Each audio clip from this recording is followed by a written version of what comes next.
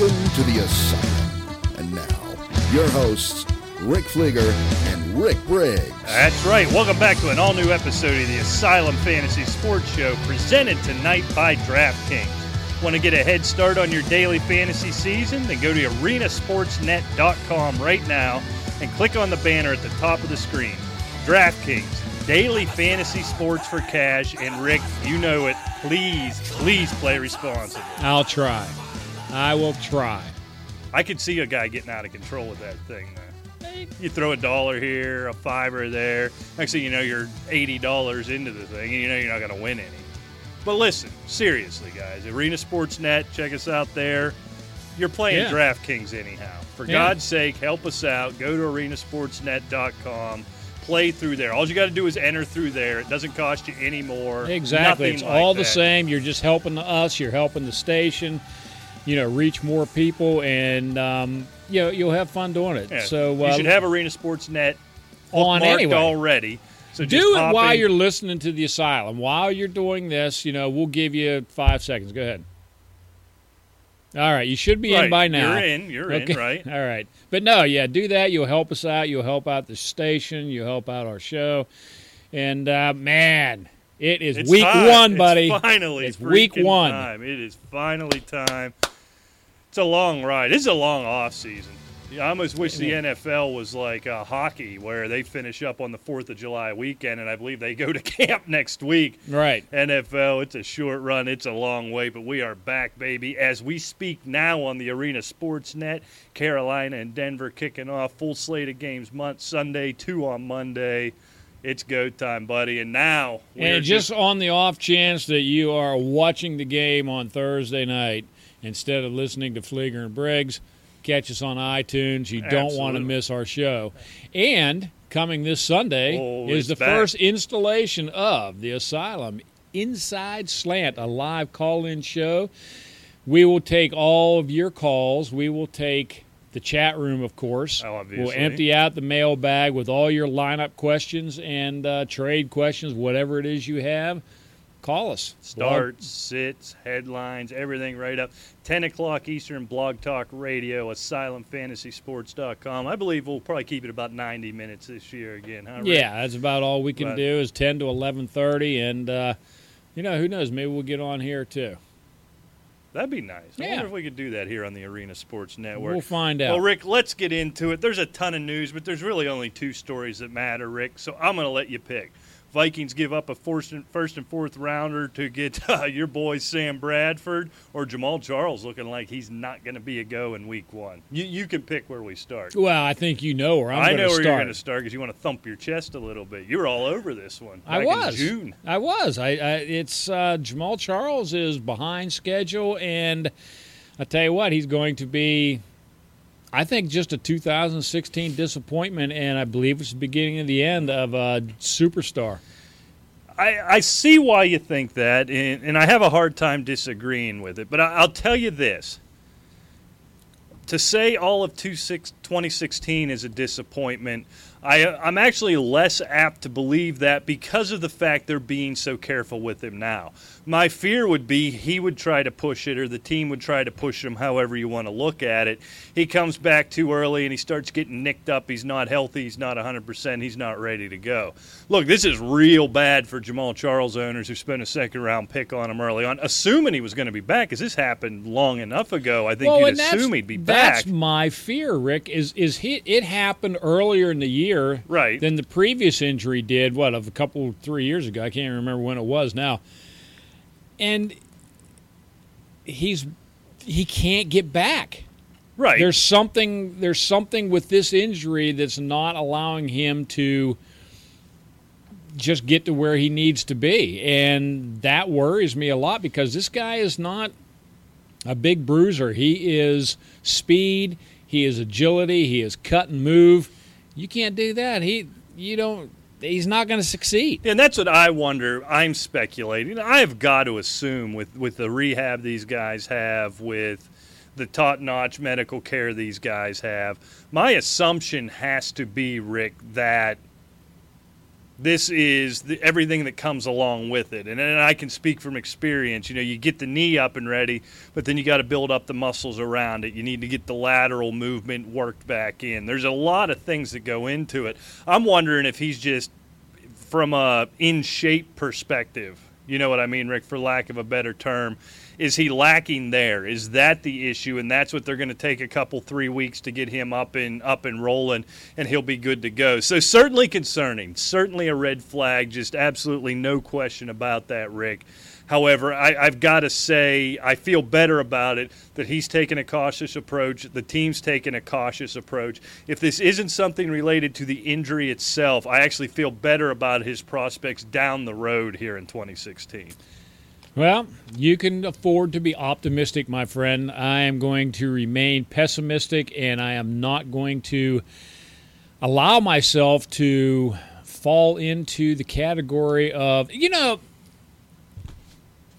I got into a little Twitter thing with somebody. You're always beefing with somebody on You always Twitter. see this something, I'm Bob Anderson. I am an accountant. I am a fantasy football fan and a Chicondrick West truther. Oh, I saw your truth. And was it a legitimate question? Did you not know what a truther was, or were you trying to poke him a little bit? Of course I was trying to I wondered as I read that. But I love the term truther because you, Joe Jerkoff, have an opinion. all of a sudden, that is the truth. Let me get my pen here. You're like Carl the Truth. What was that boxer? Carl the Truth Williams, right? Yeah. Because you have an opinion. Okay, you think that Jamal Charles is going to be okay in 2016. Right. So you're a truther. What am I? What am I, a falser? Or a liar? Because I disagree with you? Maybe you're a liar. Well, no. This is... Well, but this is Twitter. It's hysterical. No, this is Twitter. So if you disagree with me, it's one of two things. It's either a personal attack on me, or you're so stupid you've got your pants on underneath your underwear. That's the way it is. There's no varying opinions. That's my point. You either attacked Mr. Joe Jerkoff, as you so eloquently stated, or you're just completely stupid. It's got to be one of those two. That's my point. So if I'm a Jamal Charles truther, you're either Joe Jerkoff or stupid. Which one is it, Rick? Which are you? You tell me. I'm a truther. Oh, so now you're a truther. Good. Yeah. See? I did see that. I love when you get in there. You just poke people. And I know what you're doing because I know you. And you're somehow, you're a big jerk to people, but you're polite enough that they don't realize it till 15 minutes into the conversation where I can smell it a mile away. Yeah, it's a belief in a player, blah, blah, blah. Oh, I said, serious. so it's an opinion. Simple as that. I think we all have those. Exactly. All right, Rick, as we talked about earlier, Vikings send a first and fourth rounder to the Eagles for Sam Bradford. I get why they did it. I don't have an issue with it. I get why they did it.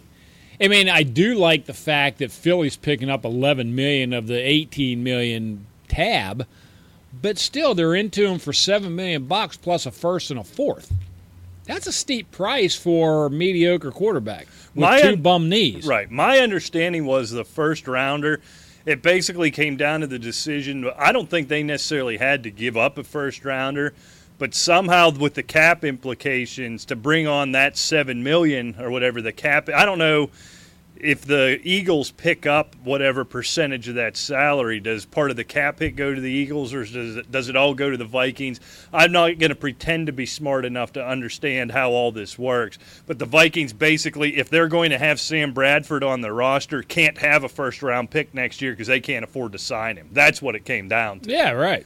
No doubt. So, look, I get it, and there's all big news. Oh, they make that trade, and Sean Hill still listed the starter. Well, of course it is. Sam Bradford just got off the damn airplane. Right. Give him a week or two. And I heard some other places where they give Sean Hill the start, but Bradford was going to get some snaps, and they were going to ease him. And that just makes sense. Well, yeah, he doesn't know the playbook, and he's got to get used to the personnel, the everybody coaches, losing their everything. mind. You made this deal, and they're still starting Sean Hill. Well, no kidding. Yeah, quarterback doesn't just come off the airplane and start for this other team.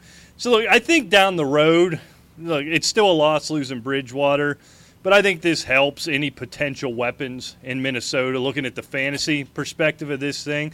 You know what? Kyle Rudolph's a guy I'm really intrigued by all of a sudden because a huge percentage, more than any other starting quarterback in the league last season, of Sam Bradford's touchdown passes go to the tight end. So Rudolph's a guy, I think there was a lot of places he wasn't drafted, but somewhere late. What I'm saying, Rick, is the only one who could get a real bump from this in Minnesota. I'm worried about what's going to happen in Philadelphia. But is that a product of Bradford or the system? I mean, look at him with the Rams. Hey, there wasn't. You pick a tight end from the Rams. Well, they never did anything. They didn't throw any touchdowns when they were in St. Louis, and for the most part, he was doing what we were doing on Sunday, sitting somewhere with one of his busted-up knees up in the air watching the game. So that's hard to draw that comparison. Now, when you look at it on the Philadelphia side, saying Carson Wentz is going to be the number one, two guys, I was so high on Zach Ertz. Where did I have him in my rankings, Rick, when we did this 2 weeks? Probably fourth or fifth. I had him right. high. Jordan Matthews, another guy I'm a lot higher on than other people. Down the drain. Ertz, maybe. I always like the tight end with the young quarterback. Terrified for what this means for Jordan Matthews. Oh, yeah. I mean, I do not like Philadelphia's chances at all. They're obviously playing for the future, picking up some draft choices. Oh, they're just dealing everything Sure. away. They have just punted this season, 100% Exactly. punted it. Minnesota, I agree with you. It's an upgrade for Minnesota over Sean Hill. And it actually gives them, with that defense, and, of course, Adrian Peterson, a legitimate shot to make some noise in that division. Look, it's Green Bay's division to lose, but I can still see Minnesota as a wild card if things fall their way. Possibly. I mean, and we'll get into that later on in a different segment. I believe the next segment we're going to give the full NFL preview, so get your bookie on hold right now, and we'll let you know division, playoffs, right down to the Super Bowl. You get those bets in now. All right, Rick, what do we got?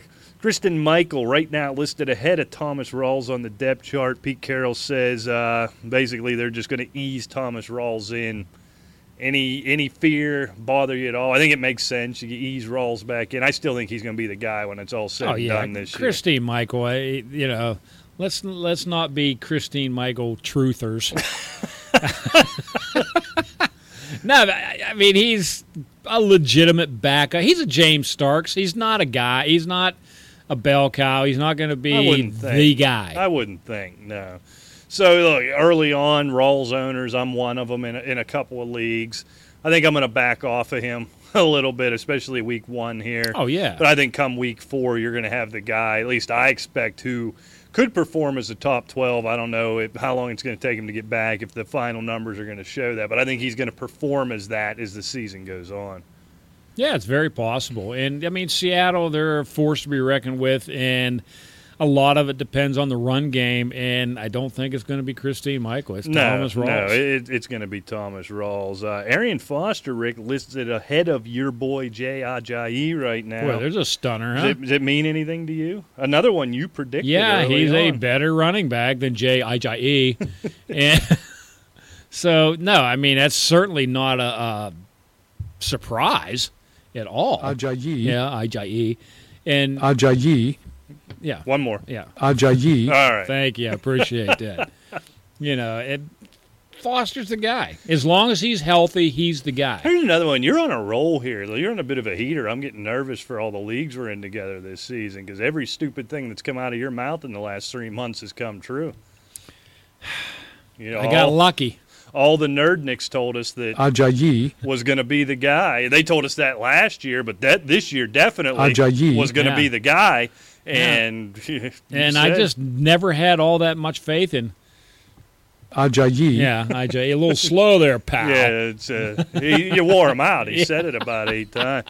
So, look, Arian Foster is going to be fantastic for the first 5 or 6 weeks till he gets hurt again, and then it'll be time for Ajayi. Maybe. And we'll see what Maybe happens. Foster will stay healthy. Maybe. Maybe. I think Ajayi is going to get plenty of work. Oh, yeah, he'll get enough work. But Foster, he's going to, in a PPR format, he's going to catch a ton of Ajayi. passes for our English-speaking listeners. Yeah, exactly. And he's going to get in the end zone a lot. He's going to, if you're inside the 10, Arian Foster's got himself a little bit of history finding that goal line, and he's going to be the one to get there. So, cuts and re-signings, Rick. I don't know if anything stuck out to you there. Broncos cut your boy Butt Fumble, signs with Dallas. That means nothing. Why that leads every newscast, I don't understand. I don't either. Who cares? We'll talk about Dak Prescott a little bit later on. Big one for me, Rick, and we heard this was coming. The Broncos cut Ronnie Hillman, so it looks like C.J. Anderson going to be given every opportunity to be the guy early on. That's big headlines. I'll tell you what, Ronnie Hillman could be an asset wherever he lands. As of this airing here, I have not heard that I heard there's 5 or 6 teams interested that he's talked to, but hasn't made a move. So it'll probably be mid-season before he's in any form to really contribute to another offense, but something to keep on. But I think it's good now. So you've always got 2 issues with C.J. Anderson.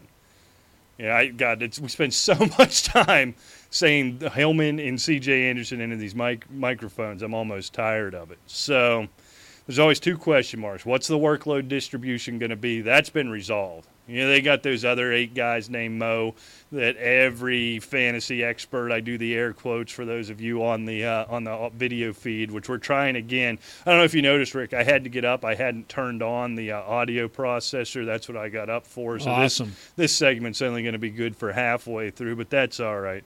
So you take that out of it. This is going to be C.J. Anderson's job. Now what can he do with it? With your boy Trevor Siemian, that ain't Peyton Manning standing back there. It's not even Brock Osweiler. What can he do? I think he's going to have a big year. I'm a little more bullish on him than I've ever been. I really am. I really do. I think he's going to have a big year. I mean, look, Peyton Manning's gone. That era is done. Kubiak's going to start going back to what Kubiak does. And that's run the football, throw to the backs, and that's what he does. And C.J. Anderson's built for that.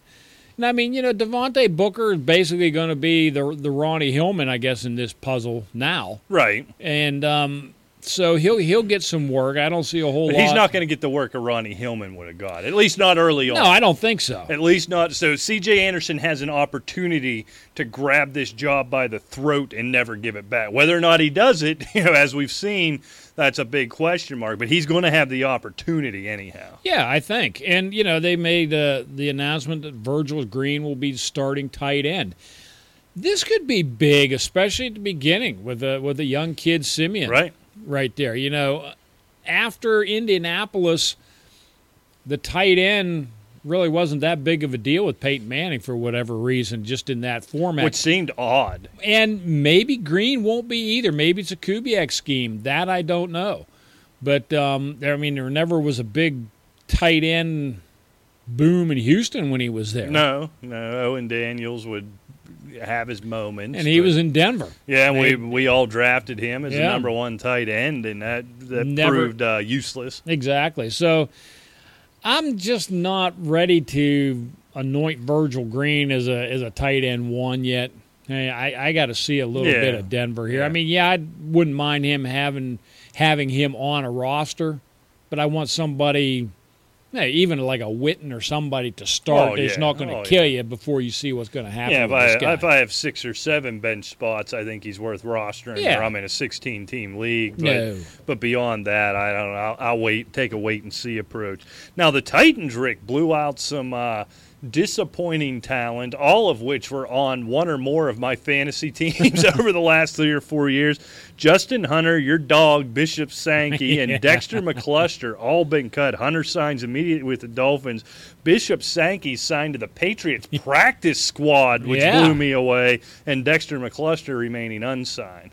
Right. And, I can see why. If you look at that backfield, you got DeMarco Murray.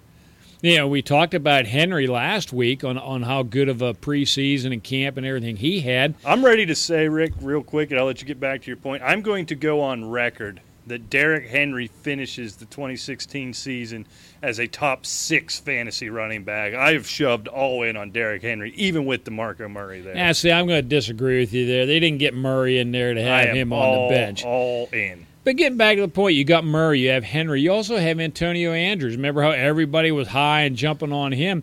Well, there's 3 backs is pretty doggone good. Oh, yeah, you knew Sankey had to go. What surprised me was he ends up on a practice squad. Yeah, and McCluster's unsigned, so obviously somebody who needs a kick returner or a punt returner will bring McCluster in, and that's about all.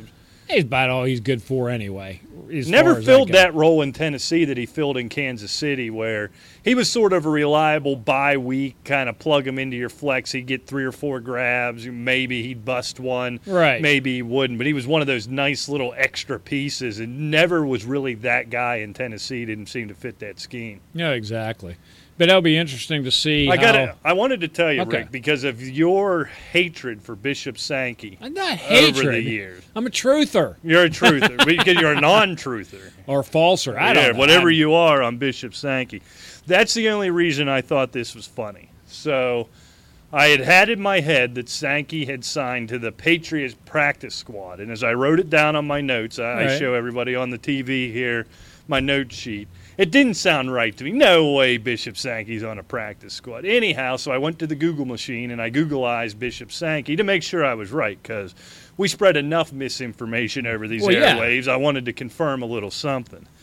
So I write in Bishop, Rick, and you know how Google will give you suggestions. Right. I am not kidding you, and I did cartwheels. It didn't turn out to be what I thought it was, but I did cartwheels. Because the very first suggestion when I typed Bishop into the Google search bar was Bishop Briggs. I am doing jumping jacks. I'm all excited. Turns out it's some indie rock singer whose real name's Sarah McLachlan, but it's not the Lilith Fair Sarah McLachlan. It's some new Sarah McLachlan, and didn't want to be confused with the old Sarah McLachlan, so she named herself Bishop Briggs, and she must be big with the kids or something. I was so disappointed, but I was butt-sized. Bishop Briggs, your hatred for him has gotten to the point where you're indelibly linked together on the Googleizer, but it turned out to be nothing. It was just some chick singer. But I was excited for a minute. You know how you get those 2 minutes of excitement, like when you get the first 2 Powerball numbers or something. Yeah, exactly. You know you're going to get punched in the gut, but for those 2 seconds, buddy, I enjoyed it. I was really excited. You know, while we're on the subject of Tennessee, I mean, just talk about disappointment after disappointment. You know, Bishop saying, how about Kendall Wright? Here he is out week 1, already a hamstring injury. He's already behind. And they've cut Hunter, and they've sent Green Beckham away. Right. You know, and he's still behind, you know, Sharp, you know, in the rotation as it is. And Rashard Matthews, so he was already looking to be the 3. Right. And, you know, if he's going to be out the door pretty soon. I would have to think. And this guy, when he's got it right, and it's so rarely, it's hard to keep track of, but when he's got it right, this guy's been, from a fantasy perspective, he's been legit. He's been a legit 2 for stretches of, unfortunately, 4 or 5 games. Well, we had the draft here a couple of weeks ago, and one of our compadres made the point that year, whatever year it was, it must have been about 3 years ago now. Yeah, it feels like it's been that anyhow. When I walked on with Kendall Wright, it must have been like late. about 5th or 6th round or something like that. We carried you out of that draft on our shoulders. Well, I mean, I walked away. I thought, man, talk about super value. That guy was a bum. And that was probably the best year he had. Yeah, it was always in short stretches. The kids got the skill set, but it just never translated for whatever reason. Last thing I have on the cuts, I just found I was all excited. I was going to lead the newscast when I saw Justin Forsett got cut by the Ravens. That was a wow moment. And then they turned around and re-signed him again real quick. It was just a salary cap move. Slid him $100,000 under the table, from what I understand. Bring him right back. So I guess all I can tell you, avoid, unless it's a bye week or a desperate situation, I am just avoiding that Baltimore running back situation. Well, what do you do, though? I mean, obviously, Forsett, and I said this before, he's still the number 1. Right. So he's a starting running back. I mean, he's backed up by Terrence West, who really didn't show us have all that much success in Cleveland. Had a good camp, and everybody's all excited for him. But and then Buck Allen. Terrence, Buck Allen, the darling of last season, it never really panned out. They're all going to get their work, Rick. It's that simple. I mean, I tell you what. See, this is my point. If Forset's on, he's clearly the best running back. Oh, no question. No question. So, I'm not so sure, especially after the first couple of weeks, once the this RBBC experiment's done. I think you're going to be pretty much good to go. Be honest with you, with Justin Forsett. You're going to know by the end of week 3, it's going to be down to 2, right? Nobody's going to run a legitimate 3-man rotation. I don't see that happening under any circumstance. I think it's West, actually, that backs out. Other people seem to think it's Allen.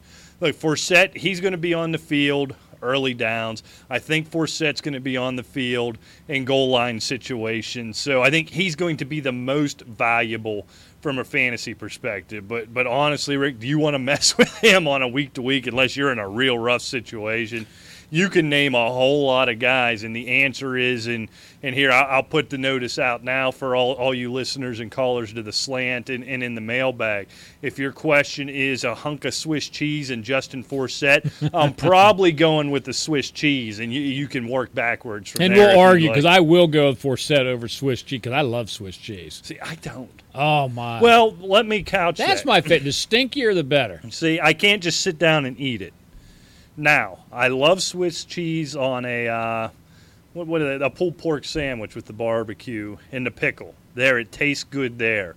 Or on a burger with mushrooms. But to just put it on a cracker, Swiss cheese is just a hideous substance. Oh. And I don't know, it just must work well with the barbecue sauce or something that I can eat. It's got to be melted. I can grab a block of that and just start. Oh, that's disgusting. Gnawing on it. That's horrific. Awesome. That is absolutely horrific. No, it's just delicious. Who does that? Do you eat that other junk? What's the other stinky cheese? The Limburger. Limburger. Well, do you like that stuff? Nobody likes that, right? You just eat it to tell all your buddies you eat Limburger, right? Apparently somebody eats it somewhere along the line. Well, over in Europe, those maniacs will eat anything. And the nastier it tastes, the better. I guess. This is why I'll never see Europe. That's one place. Here's one thing you're never going to read. One headline you're never going to read is Rick Fleeger dies in a transatlantic flight on the way to Europe because I ain't going. It just ain't going to happen. Yeah, I believe you. Quite frankly, I don't want to go to Canada or Mexico either. I don't like to. I've discovered I don't want to go anywhere where my constitution isn't in effect. Well, I've been to Canada. I've been one time. I didn't mind it when you could just drive Niagara up. Falls, yeah, I didn't mind when you could just drive up, flash your driver's license, and roll through. But now it's a whole rigmarole. And in the old days, you could stop at those duty frees and smuggle back a case of whiskey and 12 cartons of cigarettes. Now they want to beat you down for that. Everybody's gotten too uptight with it. Yeah, the whole world's just gone mad. Well, yeah, that's what's happening. All right, Rick. Well, we can call it a break right here. So let's take a break. We will come back and preview the entire NFL season. Get that bookie on the other line, put him on hold, and here on the Arena Sports Network, we will be back with the preview right after this. Welcome back to the Asylum Sports Show. We are Fleeger and Briggs here in the Arena Sports Network. Hey, folks, we hope that you're enjoying our programming here on the Arena Sportsnet family of networks. We'd love for you to become a monthly patron by logging on to patreon.com/arenasportsnet. You can help us continue to bring great programming such as the Asylum Sports Show. That's my favorite show. Yeah, Snowman in the Morning and others. And also help us achieve our top goal of bringing the spotlight back to the student athlete. So get on there. Don't be a chiseler. Don't be a cheapskate. Get on there.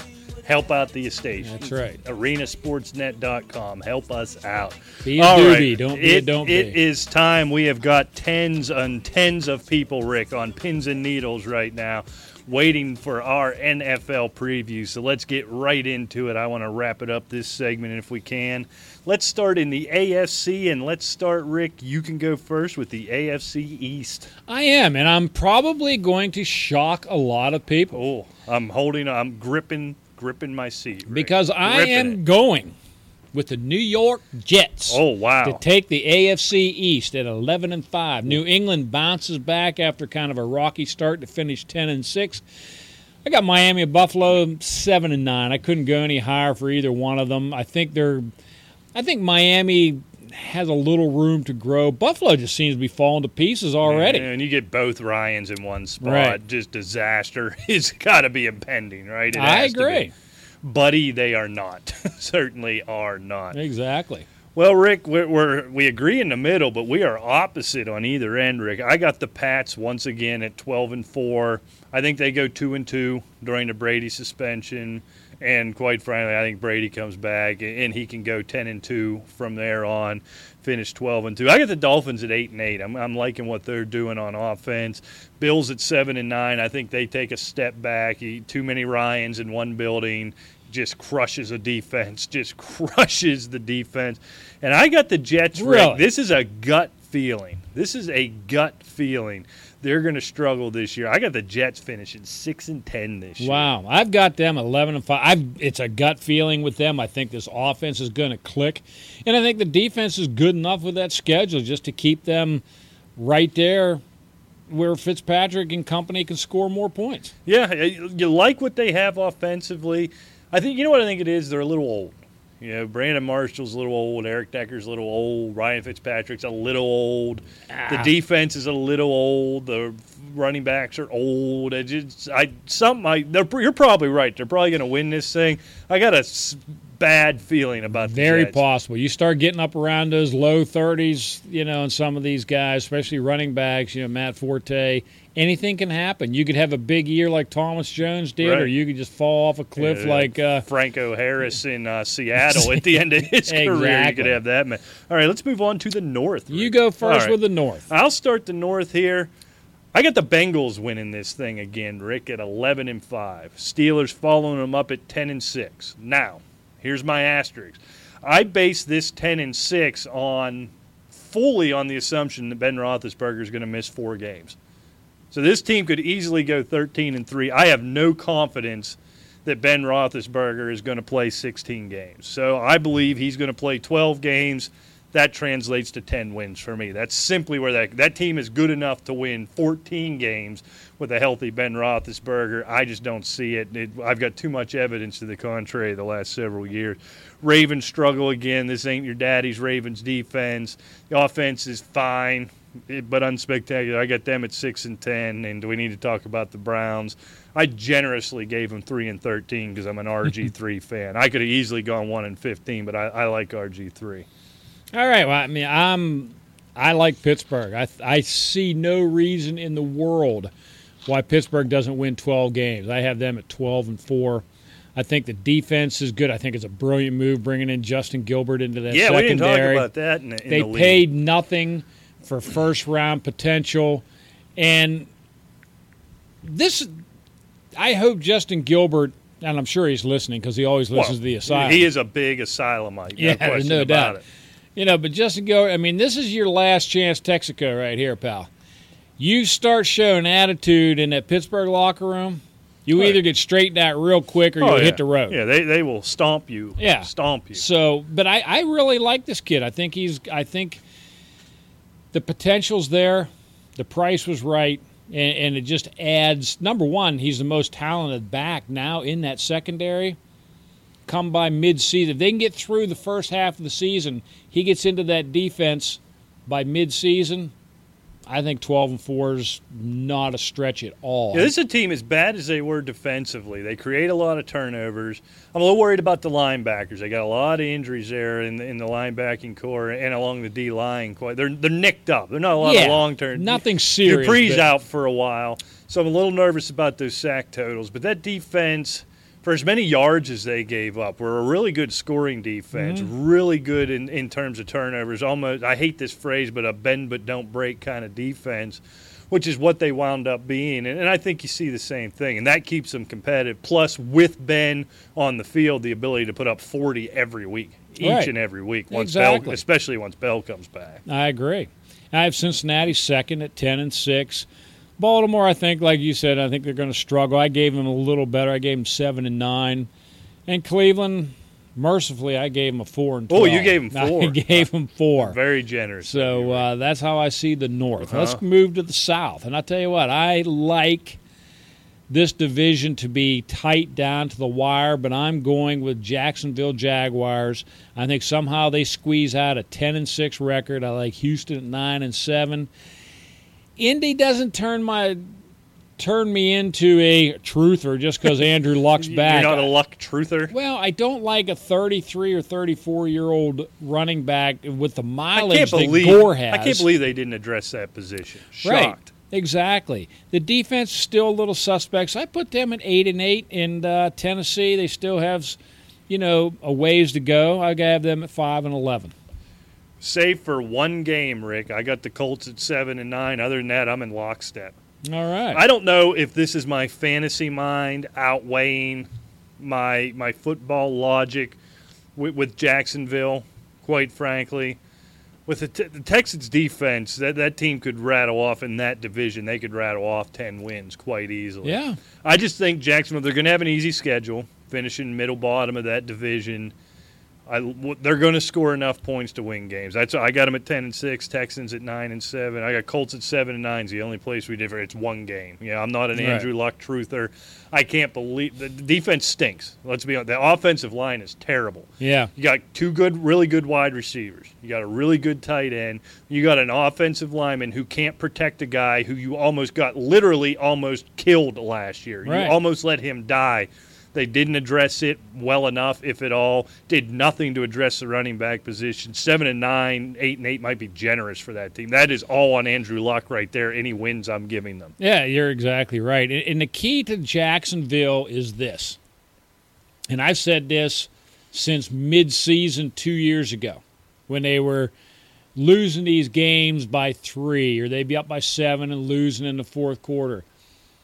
Once they realize how good they are, and they can actually start holding on in a big game, be it a Kansas City, be it Houston, something like that, and get a couple of those wins under their belt, then I think they're going to be a force to be reckoned with, at least in that division. Right. They're not there yet in the playoffs, no. But I think a division championship is a major accomplishment for this team. Oh, for that franchise, it's massive, and it's a division up for grabs, quite frankly. Yeah, it's I agree. Real big stack of mediocrity there in the AFC South. So I'll start us off in the West, Rick. Don't know if this is a surprise, but I like the Chiefs here at 11-5.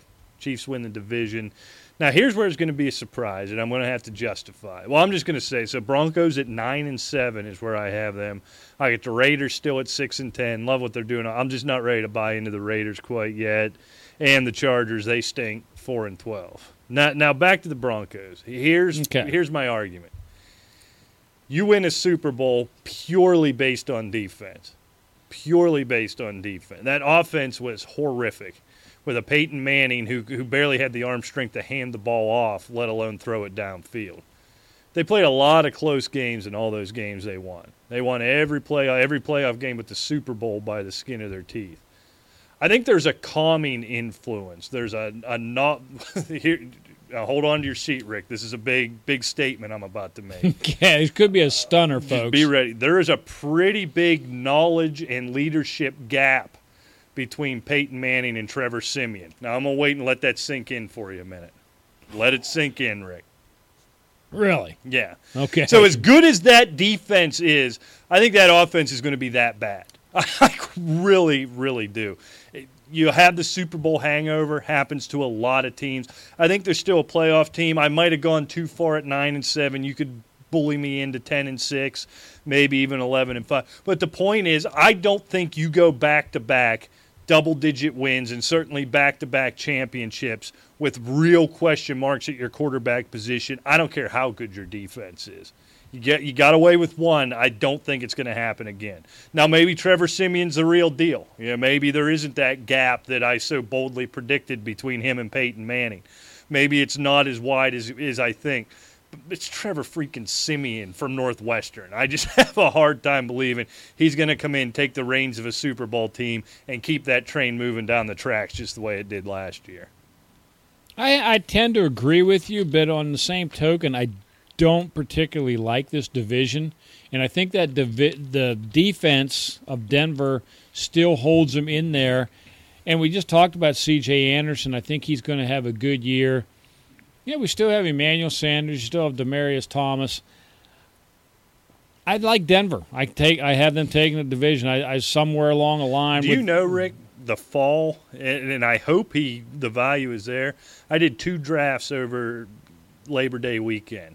I got Demaryius Thomas in the 7th and 8th rounds, respectively, in those 2 drafts. He's fallen that far. Of course. I'm playing Demaryius Thomas in a flex position in 2 leagues. I'm feeling pretty good about that. I think he takes a dip, but he doesn't take a dip to a flex starter. No. I am sitting pretty with him in my flex. We said that before. Have you been following Asylum? Yeah. He's fallen out of the elite category. He's not top 12 But now. he's not a bum. No. I mean, he's not an 8th rounder. But anyway, I like Denver. I think they still take the division. I gave him 11-5. Oakland, I think, finished second at 9-7. Kansas City, I have at 8-8. Look, Jamal Charles already behind schedule. They're not going to win 10 games in a row. No, probably not. You know, and with the start they had, then they won the 10 in a row. I don't see that kind of a run. They're not taking anybody by surprise now. The schedule's a little tougher this year. So I have them at 8-8. San Diego. They stink. I don't like them, but somewhere along the line with Phil Rivers and that offense, I see 7-9. Oh, with a Phil Rivers, with the weapons they have, they can go into a Denver and win a game. They can go into Kansas City and win a game. No question about that. So, I mean, I have them last, but I have them 7-9, not like a 3-13. I got them at whatever. 4-12. They're terrible. Just terrible. We shall see. I think Melvin Gordon takes a big step forward this year.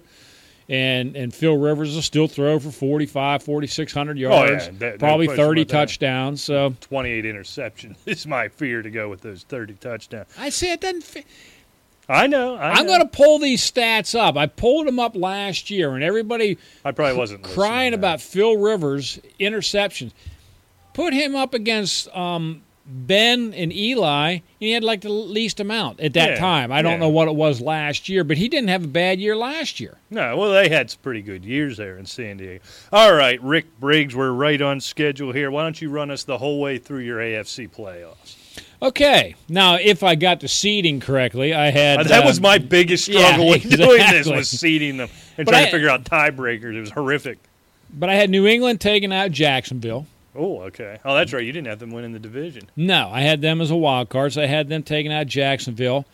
And I had Cincinnati actually getting a playoff win over the Jets. And then, so we move forward. Pittsburgh, I just like Pittsburgh this year. And I had them actually beating New England. And then Denver over Cincinnati. And then I have Pittsburgh taking out Denver for the AFC title game. All right, so makes the homer pick. Got the Steelers going to Super Bowl 51. Rick, of course, my buys were the Patriots and the Bengals, if I got the tiebreakers right. Between the Bengals and the Chiefs. So in the wild card round, I have the Steelers taking out your Jaguars. I got the Broncos taking out the Chiefs. In the divisional round, I got the Broncos knocking off the Patriots. I've got the Bengals getting that win, exacting revenge on the Steelers. And in the AFC Championship, Rick, I never thought I'd write it, but I mean it. I have your Cincinnati Bengals on the road to Super Bowl 51. They play offense. They play defense. Here's the tiebreaker for me. They got a backup quarterback as good, if not better, than their starting quarterback if something goes wrong. They've got 2 star caliber running backs. They can outscore you. They can beat you 9-3. I hate them as a Steeler fan, but love them as a prognosticator. And the Cincinnati Bengals off to Super Bowl 51. But they can outscore you, but they never do in the playoffs. So I'll leave it at that. This is the year. Let's go to the NFC, buddy. All right. You can start this show in the East. I will start us in the East. Boy, this is going to be another stack of mediocrity. Yeah, this is going to be rough. I got the Redskins repeating as division champions, which is hard to do because I believe it's been conservatively 182 years since they've made the playoffs in back-to-back years. But this division, Rick's just going to be a battle of attrition, and I think they win the division again at 9-7. I think good quarterback play, a slightly better defense than who I have in second place at 8-8 is the New York Giants. I think your quarterbacks are a wash. I think your skill position guys, the Redskins, are deeper versus the upper end talent in an Odell Beckham and a Rashad Jennings that the Giants have, and the Redskins defense just one game better, and I think that's what it is. Cowboys, look, I like what Dak Prescott did in the preseason, but that's where I think it ends for me. I have no faith Tony Romo gets back, and if he does, he gets back in enough time to make a difference. I got them at 6-10, and the Eagles, who have, if you're watching this on the video feed on what is it, Asylum Football YouTube account, whatever you call it. Yeah, the Asylum Football Network. Look at it. If you're watching it, you can see what I'm doing. I don't know, can you see my foot? I'm punting, and that's what the Eagles did, punting this season away, and they finished 2-14. Well, for the NFC East, I am going with your New York Football Giants. I love this offense. And, you know, the defense, they don't have people blowing their fingers and stuff off this year. I think that solidifies good enough. So no firecrackers equals division championship. Exactly. Per Rick no Briggs. Missing digits. Speaketh Rick Briggs. Right. I have them squeaking out a 10-6 season. I do have Washington second at 8-8. You could flip-flop them. I mean, you know, I think it's going one game. That's what it's going to come down to. It's going to be close. Dallas, I could see them 7-9 if Prescott pans out. He's got to pan out so much better than the direct that they threw on the field last year. It was excruciating. Who's that little guy from Boise who actually got the win? He's literally like 5'4". Yeah, I forget. Mickey Rooney, I don't know. With rocks in his pocket. Yeah, and I'll give you Philly at 4-12. Ooh, you're giving them 4. I like it. Yeah. Very generous you are. I am kind. I am kind. But that's how I see the East. In the North, look, this is Green Bay's division. I got Green Bay 13-3. Had a notion to put them at 14-2, but you know, I'm not that generous, I guess. Yeah. I think Minnesota with their defense, Adrian Peterson, and now with Sam Bradford in there, can scrape out a 10-6 record. I have Detroit and Chicago coming in. You can flop them around any way you want. I got Detroit 7-9, Chicago 6-10. All right, this one was easy for me, at least at the top. I too have the Packers at 13-3. No need to break that one down. That is what it is. Lions I have at 8-8. Now, I'm going to throw this out there. I think the Lions, if they weren't the Lions, could win 10 games. Attention fantasy owners. We all mock Matt Stafford, and I'm going to raise Briggs' hackles here when I bring this up. They have basically fully committed to going no huddle all year long. This bodes really well for Matt Stafford getting handy 5,000 yards again. This is big for Golden Tate. I'm falling more and more into the Marvin Jones love fest that's going on. The prospect of those stars in the no huddle has just got me giddy with the anticipation. I have them at 8-8. I got the Vikings at 8-8. That defense is good enough, and Adrian Peterson's good enough to win 8 games. But I think that's where it ends there. Rick, the Bears are a disaster. They are a show. I got them at 3-13, and I think I may be generous there. You got Jay Cutler, who's Jay Cutler. You got Alshon Jeffrey, who's fantastic. But you're a Langford guy. I am a Langford guy. But Martellus Bennett's gone. The defense is just a Zach crime Miller. scene. He's your man, Zach My Miller. man, Zach Miller. The defense is literally a crime scene. That team is going to be bad and finish 13-3. But they played Detroit twice. You know they'll get one of them. Maybe. No, there's no maybe. It's Detroit's Detroit. But they may score. Said that. They may score 80 on them. No, Matt Stafford. Giddy. I'm giddy about an 8-8 team with Matt Stafford, I'm giddy about the offensive number. Who had one seat last year. It doesn't intrigue you, Matt Stafford running a no huddle. Last year, I will hand it to Matt Stafford, though he had his second good season. All right. Still not a Matt Stafford believer. I'm a little more optimistic after last year and the prospect of a no huddle offense. That being said, I still don't see them winning more than 7 games. Can I say something that's going to sound incredibly stupid, but I want it on tape in case I'm right? Okay. And this is a real feeling I have. I think Calvin Johnson, your boy Megatron, going away and going to this no huddle, losing Calvin Johnson may be addition by subtraction for the fantasy prospect, not football, for the fantasy prospects of a Matt Stafford.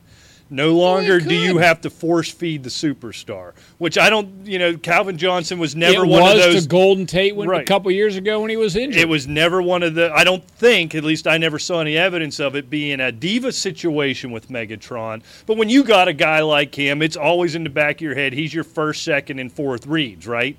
You take that away, you're going no huddle, you're spreading it around. Who cares about Golden Tate? Marvin Jones, he can shut up. If I get him the ball, I get him the ball. Eric Ebron, Amir Abdullah, you name it, all that pressure's off.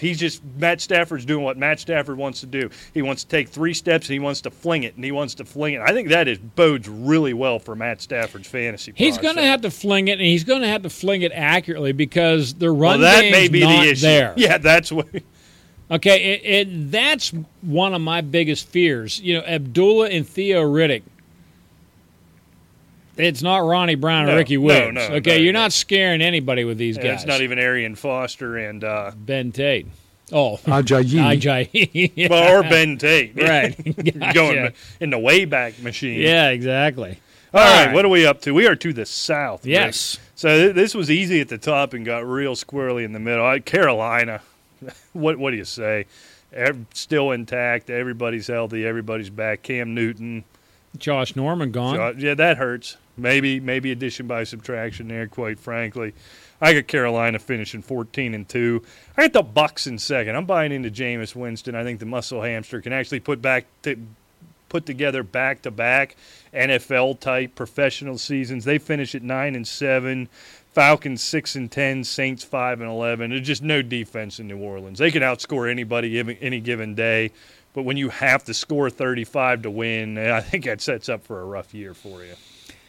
I see Carolina winning the division myself. I agree with you there, but I have them at 11-5. I see this division a little tighter, and I adjusted the records accordingly because I think that there's going to be some division losses for a lot of these teams. I have Carolina 11-5. I have Atlanta at 10-6.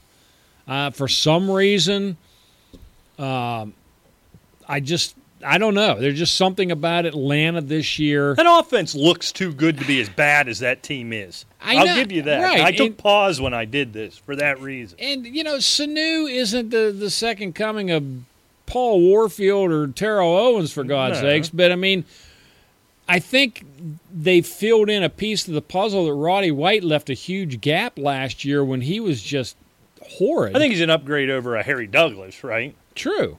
Yeah, you look at Harry Douglas. That's all he has to be. He doesn't have to be Paul Warfield or. Well, Harry Douglas is what? Third in line on the left side in Tennessee right now. Right. So, yes, obviously he's an upgrade. I got Tampa Bay 8-8. I'm with you. I'm believing in the muscle hamster and Jameis Winston. I just think it's going to be kind of a knockdown, drag-out division. Yeah. And I got New Orleans at 7-9. Yeah. There's enough teams in there. New Orleans can beat Carolina on a given day. If Carolina defense has a bad day, New Orleans Drew Brees can outscore anyone. That's what's frustrating about New Orleans. So as you're talking to your bookie, just let him know now, take no Saints bets from me. Yeah. Or anybody. Right. Because you don't know. They could go out and put up 45 and win that game. They could get their doors blown up. They are that bad defensively and that good offensively that it's impossible to predict what they're going to do. So only bet the overs in Saints games. It's going to be interesting to see the difference of the New Orleans defense in 1 year where Rob Ryan's gone. From last year to this year. It's got to be worth a couple games anyhow. You get that rum-dum out of town. I think it's just going to be interesting. All right. I really do. We got to keep moving. We're running out of time, Rick. How about the West? The West, I see Arizona Cardinals taking the division at 12-4. Seattle's going to be right there. I think it's going to be nip and tuck. I like them at 11-5. The Rams, Jeff Fisher, I think you're on the hot seat, bud, and I don't think 500 is going to get it for you, but I give them 8-8. Oh, wow. San Francisco's horrid. I gave them 3-13. All right. I'm right in the same order. Arizona 13-3, Seattle 11-5, 6-10 for your boy, the mustache, and I got the 49ers at 2-14. All right. So some of the records you give people, I don't know if it's I wondered if I should feasible. have gone back and added up. Yeah. Because there's got to be a finite number of wins that can happen and a finite number of Exactly. losses. I didn't do that to I'd mine be curious either. to do that. If I may have gotten too many, getting generous with you get a lot of wins. I think you're over on the could win. be. All right, so for my NFC playoff picture, Rick, I got Carolina and Arizona with the byes. I got Seattle over Washington, the Packers over Tampa Bay in the wild card round. I got Carolina over Seattle, Arizona over the Packers. So in a rematch, I got Arizona heading. We're going to have for your boy here a Cincinnati, Arizona Super Bowl 51. Wow. Okay, I've got your New York Football Giants upsetting Seattle in the first round. I got Carolina over Atlanta. Then I have Green Bay over the Giants. I have the Cardinals over the Panthers. No repeat there. And I have Green Bay over Arizona and repeat of the Steelers and Packers in the Super Bowl. There are three legitimate teams, Rick, coming out of the NFC that can make it to the Super Bowl. You can make an argument for any one of Carolina, Arizona, and the Packers, and nobody could argue with you. And you could throw Seattle in there probably, as well. Probably the way they play defense, if the offense performs that way. So then in the Super Bowl, Rick, I have the Arizona. Somebody's going to get off the schneid here, and I've got the Arizona Cardinals doing it 33-28 over your Cincinnati Bengals. And I've got to go with revenge is sweet, and I've got Pittsburgh 34, Green Bay 30. Oh, I love the homer pick, taking the Steelers the whole way out. All right, well, that's your NFL preview. You are welcome.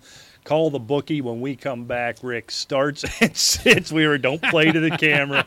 When we come back, we got our starts and sits for week 1 of the fantasy season. You're listening to the Asylum Fantasy Sports Show exclusively on the Arena Sports Net and Arena Sports Net Radio. We'll be back right after this. Heads up!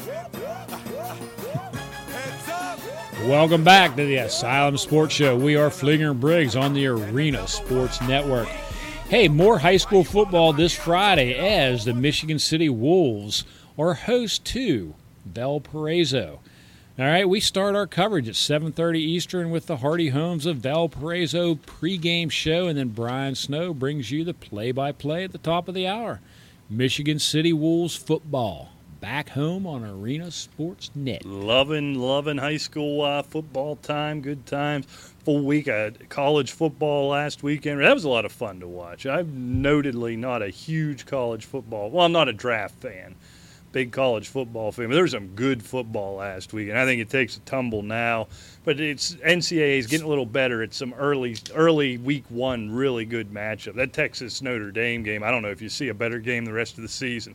Oh, I agree. And how about LSU falling? Yeah. How about Oklahoma falling? Well, Stoops loves to lose. Lose a big game. Oh, yeah, no doubt about it. But I'll tell you what, talk about a statement that was made, Alabama.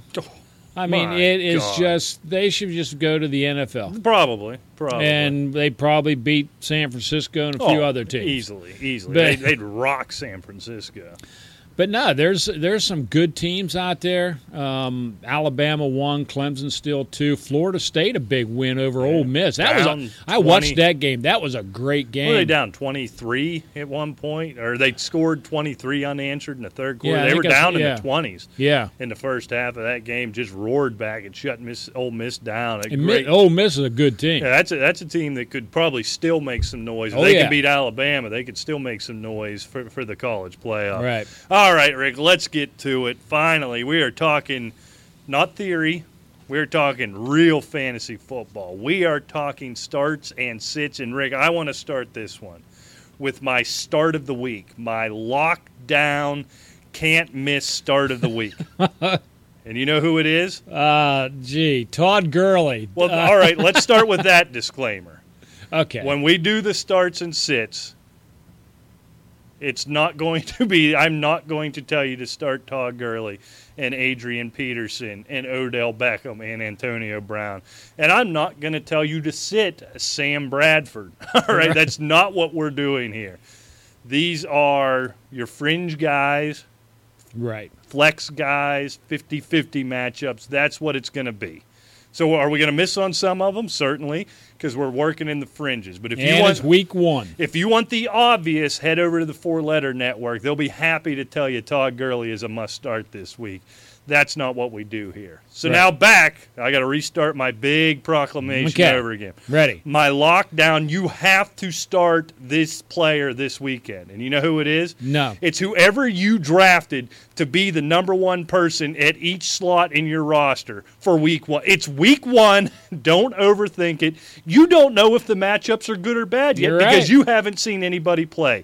Don't get cute. When we do the slant on Sunday, I'm sure tonight in the mailbag, it's going to be a little thin because if you know what you're doing, week 1, wherever you drafted them, save for injury, don't bring me a whole lot of matchup issues. Maybe a flex issue.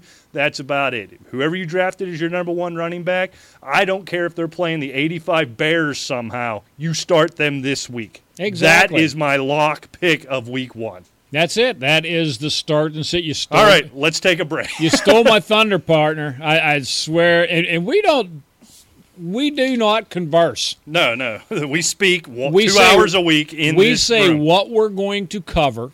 You know, we converse like what we're going to cover, but not what exactly. No, we want genuine reaction. Exactly. Nothing scripted here. And that's exactly what I was going to say. This week 1, Bozo, start who you – I mean, if you drafted whatever, if you drafted – okay, you're going to have changes, okay? For example, if you spent a second-round pick and got Jamal Charles, obviously you've got some issues, okay, or something of that ilk. But if you started – or if you drafted, I don't know, pick somebody, you know, Golden Tate as your wide receiver too, he better be in your lineup. It's week 1. Yeah, I'm looking for tough matchups. Right. You probably drafted Jarvis Landry as your number 2 receiver. Okay. He's going to be in Seattle this week. Right. He's going to have some rough sledding, presumably.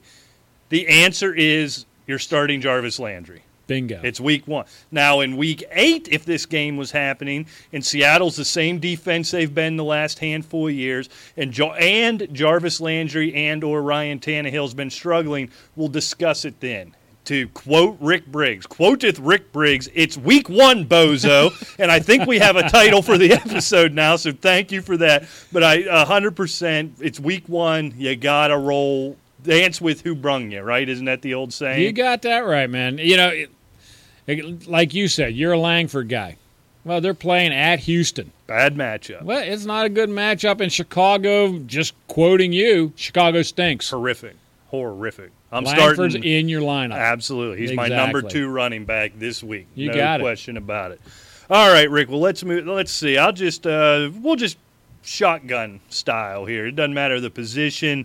One start I am really excited about. If you're streaming quarterbacks, which I'm doing in a couple of leagues, Derek Carr, a fantastic matchup this week against New Orleans. I think you're looking easily over 300 yards, multiple touchdowns. Derek Carr, a guy who you might not have necessarily drafted to be the number 1, but if you streamed him with some other mid-low level guys, Derek Carr's your man this week. Playing against that New Orleans defense, you better believe it, partner. And I'll tell you what, I'm going for we're on the fringe, right?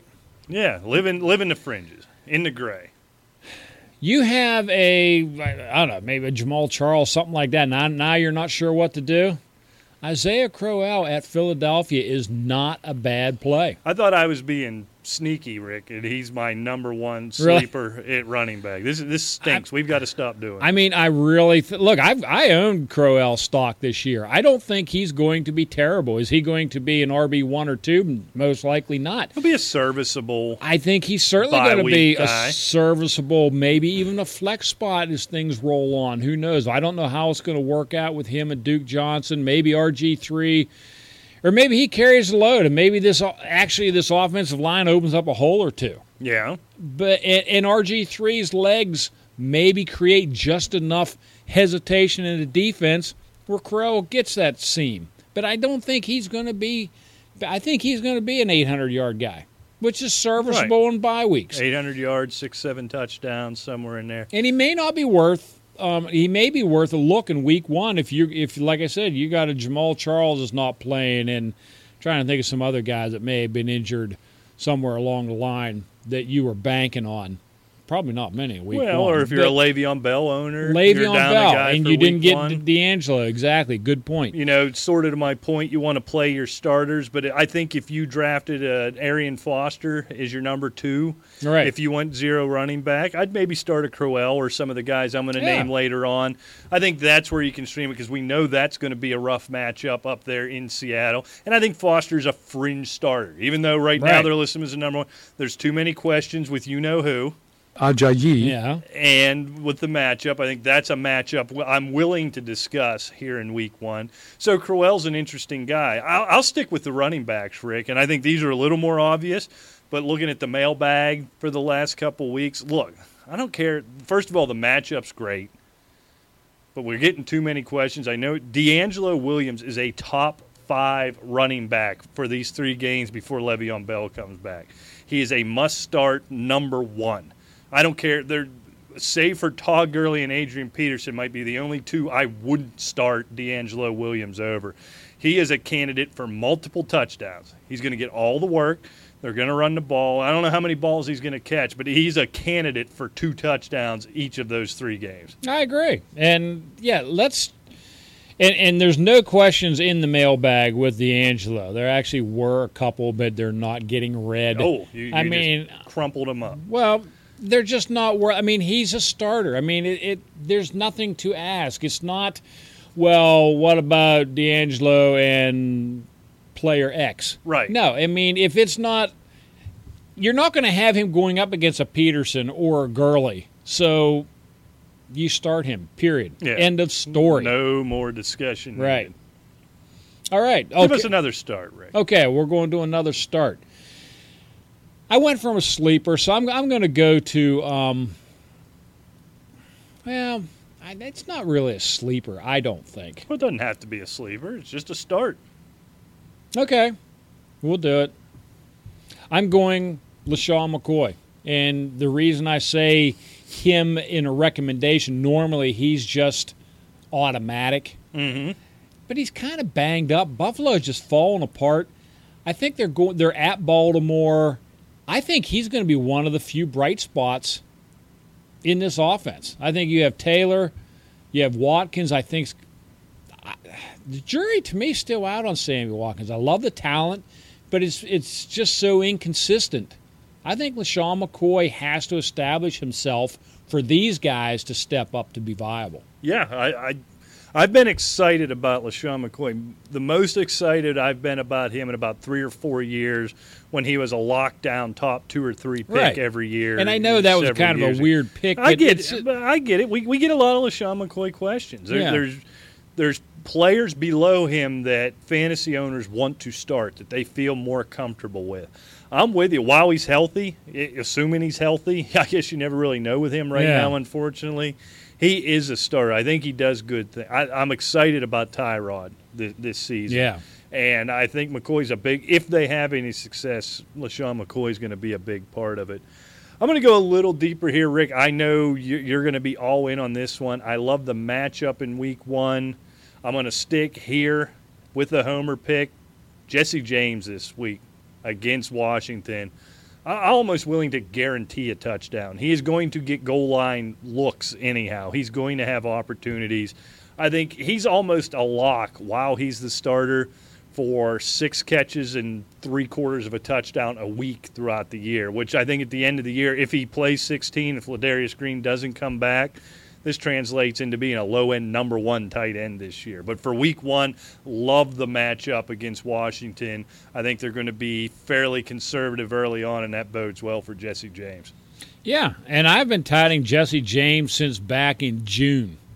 And bringing in Ladarius Green didn't impress me one bit. It was a stopgap measure because Heath Miller had retired. Apparently, they must have known they were cutting bait with Matt Spaeth. Right. But this is Jesse James' position, period. He is the Heath Miller prototype. He's big, he's strong, he can block, he can catch. And he's not a turtle out there. Right. I mean, he can get a little separation off a linebacker. This kid is nothing but upside. And Ben Ross, it doesn't hurt when Big Ben's touting you in training camp that you're doing all the right things, you're looking good, blah, blah, blah. The guy paid attention to Heath Miller last year. I think it's just a continuation of Heath Miller. And I agree with you 100%. I really do. All right, Rick, keep us rolling. How about another start? You know, I hate to do this because right. I don't like him, but I think in week 1, Christine Michael. Yeah. At home against Miami, I like Christine Michael as a start. If you're one of these guys, the Le'Veon Bell, the Jamal Charlie, we have to go why. Or just maybe a flex spot. Right. I like him in this situation. Yeah, this is when you're going to get your use out of it. Right. He got drafted in every draft. If you're going to get any use of him, it's going to be now. Yep. Pete Carroll says we're going to try to work Rawls in. I truthfully believe they're going to work him in really slowly. I see Rawls coming out of this game with maybe 10 snaps, so 4 or 5 carries, maybe a reception. The rest of that work going to Michael. So I agree. I think this bodes well. I think he's got a real good shot to get into the end zone. This is the week, maybe weeks 1 to 3. It's almost like a D'Angelo Williams situation. We'll see what happens with Rawls here after week 1. We'll see exactly what his role is, but I like that play. I'm going to get another start. I'm going to stick with the same game I appear to be stuck on this week, Rick. I just must be excited for the Steelers opening Monday night in our nation's capital. A guy you hate with a mad, burning passion. There's going to be no running game in Washington. I don't know anybody on that team or in this game that I hate. Mr. Deshaun Jackson. Oh, Rick. yes, there is one. Steelers secondary, I like what they did bringing in Gilbert. They're still banged up there. They got a lot of question marks heading into week 1. That defense gives up huge chunks of yards. Who's the huge chunk yardage guy for the Washington Redskins? It's Deshaun Jackson. I think he has a stat line, a 3-catch, 75 to 110-yard type of game. If he gets up closer to 100, he has that touchdown. Deshaun Jackson would be a nice flex play this week. I agree. And as much as I can't stand Deshaun Jackson, I agree. I mean, the guy's a talent.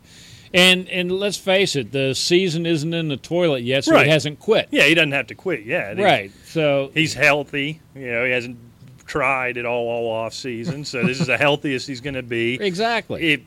Whatever his capacity is to care, it's going to be at its peak right now. And he's going up against a banged up, I don't want to say bad defense. I think, by verifiable fantasy numbers, the Steelers' defense is going to be pretty good. But you can get chunk plays, big yardage. I think Kirk Cousins has a nice day. And after Jordan Reed, who else do you trust on Washington? It's going to be Deshaun Jackson. Yeah, you're right there. All right, how about a sit? Sit somebody down, Rick. Tell them to plan it.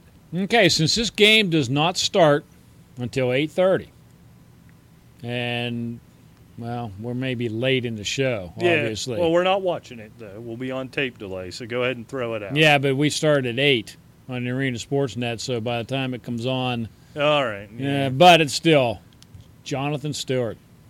I don't like Jonathan Stewart at Denver against that defense. And no, it's going to be tough sledding for Jay Stu. Yeah. And quite frankly, and I don't want to keep predicting the whole season. We're supposed to be focused on week 1. Do you feel, as I do, Rick, that what the Jonathan Stewart we saw last year was a bit of a mirage? That maybe a last hurrah? It's funny. He made my overvalued list last year in the 2015 Fantasy Creek Draft Guide. All right. I got a little heat for it because, of course, I predicted he would be hurt by week 7. Which is a reasonable prediction. But he didn't. Right. Okay, right. So, caught a little heat with, oh, well, you were wrong about it. No, I wasn't. He was still under 1,000 yards. True. He had a paltry, I think, I'd have to look at the numbers, but it was under 20. I think it was 13 receptions for the entire year. That's less than 1 a game, and in PPR formats, that is hideous. Right. So, Jonathan Stewart, although I was wrong about his injury propensity, he did make it through the season. He was under 1,000-yard rusher. Yeah, 989 yards. Mm-hmm. 6 touchdowns. I don't like that. No. But you always got to worry about the touchdowns with anybody not named Cam Newton and Greg Olsen in Carolina. 16 catches. 16. Okay, 99 I said 13. yards and 1 touchdown. Okay. Yeah, so this isn't Jim Brown. No. It's not the second coming of Jim Brown. And, he made my list of overvalued players again this year because – just like you said, I mean, was last year a mirage. Everybody has, as you like to say, their underwear twisted over their head because he played 16 games. It was such a leap from anything he'd ever done. Right. It almost, I get your point. What was a mirage was the season wasn't as good as we thought it was. He just so exceeded my low expectations. I thought he had a great year. Exactly. And really everybody did. You're right. But my fear with him, quite honestly, he got through. I think did he miss one game? Well, he may have missed. Right towards the end. He got a little nicked up towards the end of the year. He had 242 carries last year, Rick. This guy didn't have over 180, I don't think, any other season in his career. You're absolutely right. What are the lasting effects on that for a guy who's been known for being a little bit brittle, quite frankly? I agree. All right, so let's stick with the sits. This is that game too. I'm gonna skip that one. One guy I'm seeing in a lot of flex spots, and I saw pop up on Twitter a lot of discussions. A guy I liked going into the year, but with the horrific injury to Teddy Bridgewater, with all the turmoil going on at the quarterback position, loved what I saw in spurts out of Stephon Diggs last year. The Tennessee matchup's actually a pretty good one. That's why I feel it's necessary to bring this up. Stephon Diggs, until we know what in the world is going on at quarterback, I'm taking a big step back, and I want no parts of it. There's a lot of other guys, Tajay Sharp, just to stay within that game that I'd feel more comfortable with in my flex spot for week 1. Yeah, I think he's going to be fine once Bradford gets under the helm. But, yeah, you're right. In week 1, I don't know. I can't really add a whole lot to it. Give me a Michael Crabtree in my flex. Somebody I feel. Michael Crabtree, I think, is going to be almost a must-start almost week to week. This week, certainly going up against New Orleans if we want to add another start. But with the high expectations Oakland has, you have Amari Cooper on the other side, Latavius Murray, Derek Carr. This is a good offense. Right. And Crabtree is part of that. So, but anyway, I agree with Diggs. I'm going with another sleeper start. And it's week 1. They're playing San Francisco. Kenny Britt. He could be a real sleeper start in a flex or maybe, a 3 wide receiver with a flex. I mean, what do you have to lose? This guy is all the talented. Tavon Austin behind him. Granted, you have Case Keenum passing. Or Jared Goff, whoever, but I think Keenum's taking. Goff's right now 3rd on the depth chart. Well, he's that's not even true, dressing in week 1. Right. Yeah. So you can't beat up Sean Mannion. You got a little ways to go here. So you have Casey Kasem. The hell, Sean Mannion? Yeah, Casey Kasem. But do I recommend Kenny Britt? No. But if you're in one of these deep league 16-teamer or whatever, I think Kenny Britt could be one of these sleeper starts this week. He's a guy, boy, you wish you could start him. He's got all the talent. You saw what he did before he ended up in that wide receiver abyss that was St. Louis and now is Los Angeles.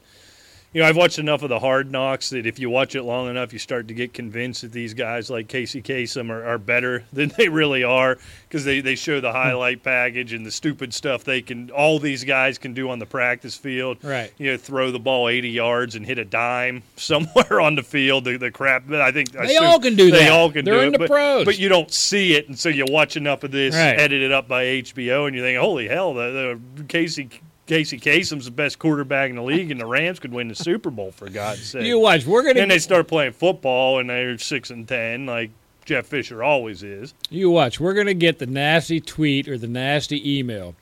The quarterback for the Los Angeles Rams is not Casey Kasem, who is a deceased disc jockey and music show host, but it is Case Keenum. I would expect more from people like you. It'll happen. At Asylum Football, go ahead and send it over, and I'll happily tell you to. Sex and football. I think you hit the wrong button there, Rick. It's this one right here. This I is did. what I you was one row over. Yeah, I That's the one you're here. I told you this, and I put this in for you, right? Yes, sir. It hasn't fit anywhere yet, but that was a little present I put on the board for you. All right, Rick, I am going to give us a sit. Now, here's a guy, way more conversation I would expect. Okay. You got two problems for Martellus Bennett this week in New England. Number one, you got no Tom Brady, so that's pretty obvious, right? Number two, I'm looking long-term on this one. With or without all the murder, this ain't Aaron Hernandez. No. I don't see Bennett having the effect and role in this offense that Hernandez did with Gronk. I quite frankly don't. And certainly in week one, I think you see a whole lot of Gronk, very little Martellus Bennett. And I've seen Martellus Bennett questions all over the social medias. I'm staying away. This is a tough Cardinals matchup. Well, I think Garoppolo is really going to struggle this week. I think they get 2 wins while Brady's out. This ain't one of them. I think they could get their doors blown off out in Arizona. Well, I was just going to add the third factor. You said there's no Tom Brady and he's not Aaron Hernandez, but guess what? You're at Arizona. Right. That's a big problem. You got Jimmy Garoppolo. This ain't no treat for week one. Right. Playing Arizona. And I tell you what, I'm with you. They could get their doors blown off. I think it could be ugly real quick. I do too. I hope it is. It might be. But, I agree with you 100%. I mean, we don't know if he's going to be a Randy Moss, and I'm using this, metaphorically here, or Ocho Cinco. Right. Moss grasped that offense. People show up there and can't do it. Right. And Ocho Cinco had no clue what to do in that offense. And we've seen how many you can't really say tight end, how many wide receivers have gone in there with a good or great pedigree in the case of Ocho and just washed out. Young guys, veterans, it doesn't matter, and just completely washed out. It must be the most complicated offensive system, and I don't know what it is. And I'm going to need pretty good history to see how Martellus Bennett fits in, or else he's just going to be blocking on extra points, which I think is entirely possible as well. Yeah, and you hate to see that because he was basically a premier tight end for 3 or 4 years. Top 7 or 8 guy over the last several years. I agree. Took a bit of a dip last year, got himself out of favor there in Chicago. They don't put up much with malcontents in New England, so we'll see what happens. I agree. I'm going to give a start, and this is kind of a wanky one. But, I mean, most fantasy football leagues have defense special teams. Start Houston at home against Chicago. Yeah, yeah. And, I mean, that is just Jay Cutler loves to turn it over. Right. Brand new running back, 1 wide receiver. Zach Miller at tight end. Sure, don't let me make my point. You just take over. No, Go ahead. Do you agree with it? No, that's a terrible pick. Terrible pick. Absolutely awful. Ajayi. There we go. We got other buttons, You could put, what's that one there? There's the applause. I like my pick. I think this one goes on too long. What do I want to get? Let's jump back up to the positive in a start. I'm going to stick with streaming quarterbacks. I did it with Derek Carr. I said it earlier in the show. I don't remember what we're referring to. This isn't your daddy's Baltimore Ravens defense. This isn't the 2000. What year was that? 2000, 2001. Year 2000. This Ravens defense stinks. I know Suggs is back. I'm excited about Tyrod Does that really Taylor. matter that Suggs is back, really? Doesn't hurt anything. No, it certainly doesn't hurt. I don't think it's a great player. I don't think it's a game changer. Secondary is really bad. You talked about Watkins. We'll see what we get, but this is as healthy as you're going to get Sammy Watkins all year. You talked about LaShawn McCoy. I think Tyrod Taylor just comes out the gate swinging here in week one. If you're streaming him with, say, a Marcus Mariota, who I have as a sit this week, going up against a good Minnesota defense who's going to know and have the burden of basically taking this season on their backs, or at least the first half of this season until Bradford's ready. Mariota, a bad matchup. So if, say, you got a Mariota and a Taylor or something like that, I think Tyrod Taylor against this defense has a really, really good week. I agree 100%. And I'm really high on this kid. And I think I think the bright spots of Buffalo in 2016 are basically going to be all on the offensive side. Right. And because traditionally, Rob Ryan will wreck your defense, and that's what he's going to do. Well, traditionally in years past, it was the Buffalo defense that used to keep him hanging in there. Kept him at 8-8 every year. It's not going to be that way this year, and I think it's going to be the offense that is the positive on the Buffalo Bills sidelines there. So, yeah, I agree with you there. I'm going to go with a start here, and it's week 1. This guy may not have been drafted as your RB1, RB2, but Rashad Jennings. Going against that Dallas defense, get him in your lineup. I don't know where you drafted him or for what, but if he's your RB2, you better play him. If you got him just for a reserve, put him in the flex. Yeah. Because he's going to see 20 touches this week. He's going to see a lot of work. Dallas defense is very suspect, and I think the Giants' offense is going to be rather potent this year. Correct me if I'm wrong. Didn't I see that the Giants cut Andre Williams, so we won't have that whole mess down at the goal line? He's finally got – this is Rashad Jennings' show with a little bit of, slash and dash from Shane Vereen. Right. But finally, this is going to be Rashad Jennings' show. I love him all year, obviously. We've talked about that. Tom Coughlin loved the Andre Williams experiment. Right.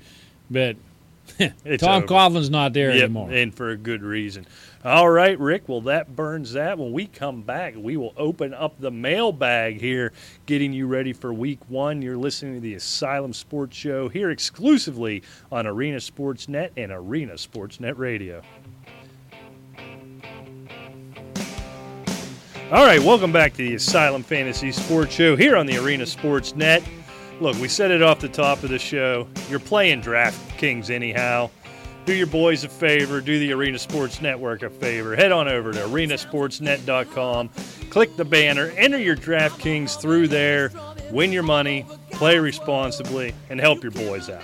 That's all we ask, right? That's right. That's my commercial read. I don't need any fancy. For others you don't care, I don't need this. Just help us out. You're doing it anyhow. It's one extra click. You should have the arenasportsnet.com bookmarked anyhow. So for God's sake, go in that way. You got it. All right, Rick. It's time. Open it up. The week 1 mailbag. Let's do it. Let's do it. And I'm going to start reading them this week. All right. And you've had the honor the last couple of weeks. Are you impugning my reading ability? Is that what this is? No, I just think it's a nice switch for you to get the question first for a change. I like it. Let's do it.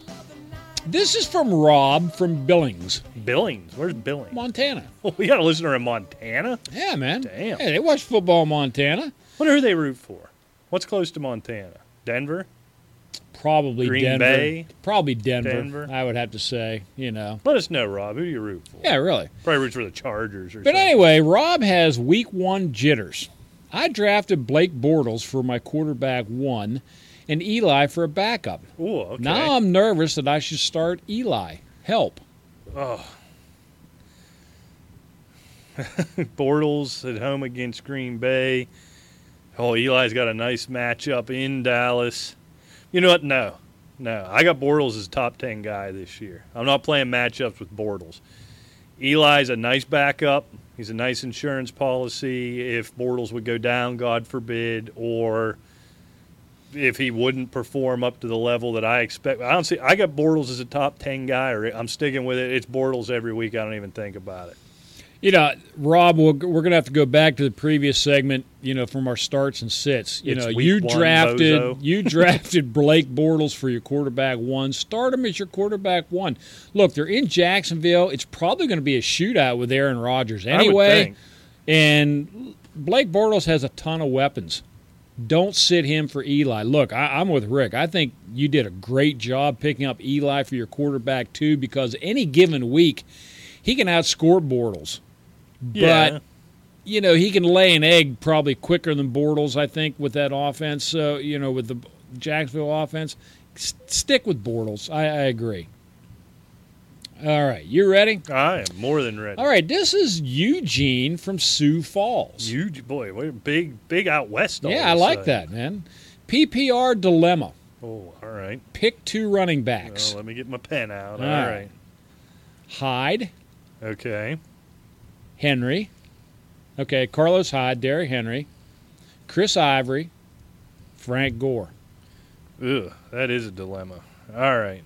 The name that jumps off the page to me, well, he's got a tough matchup. He's going to be split and carry. I think even again in a bad matchup against L.A., and they play really good defense. They're good along the defensive line. Carlos Hyde's the only guy on that list that I trust to touch the ball 20 times. So while I think his success may be limited, I think Carlos Hyde gets the touches. I love Derrick Henry. That's a really bad matchup with Minnesota. I don't buy this Ivory gimmick. If the preseason means anything, T.J. Yeldon touched the ball so much more. So he's an opportunity for a touchdown, I guess. Frank Gore, who I have just no love for whatsoever, but he's got a tasty matchup against Detroit. I'm sorry, he plays for Indy. I'm going to say Hyde Gore, Rick. I don't know why. I don't like it, but I'm going to say Hyde Gore. I think you're going to go Hyde Ivory, aren't you? I'm going to go Hyde. You like Ivory more than I do. Yeah, well, no, I'm a Yeldon guy, trust me, but I do believe that Jacksonville's going to maybe try to control the ball and slow it down a little bit, even though I don't feel they have to. No, just try to gun with Green Bay. Gore, I'm with you. I don't have no faith in him. I like Derrick Henry at home, but against Minnesota defense, that's the only problem. I think I'm going to go Hyde Ivory / Gore. I mean, just a little bit over Frank Gore. I don't like either one of them. I like Yeldon better than Ivory, but I think they got Ivory for a purpose. He's got an opportunity to get in the end zone. Does Derrick Henry. He's not Toby Nohart. No, that's okay. True. And if they're down on the one, Ivory's getting the rock. Right. So no question. I think I'm going Hyde Ivory. And I wouldn't have any heartburn if you went Gore. Henry, I like later on. Right. He's going to earn more of that work as the season goes on. That's my take as well. So I think we're pretty much in agreement. I got Gore, Ivory, 2A, 2B, whoever you're. So here, was it Eugene, right? So Eugene, let me, because we do this often, and I try to then give you something to make the decision on. Rick, I think we agree on this. If you, Eugene, as a fantasy player, are more comfortable with volume, go with Gore. If you are more comfortable with the likelihood of getting in the end zone, go with Ivory. So whatever your priority is, Eugene, I think we're both 51-49 on Very that. close. So I think that's where you go, and I think Hyde's the easy. Although I don't have high hopes for Hyde as the season goes on with this list. And he may get killed against the Rams. Well, yeah, that's a nasty defense. But I think Hyde, week one, he's a starter. You drafted him probably as your RB2.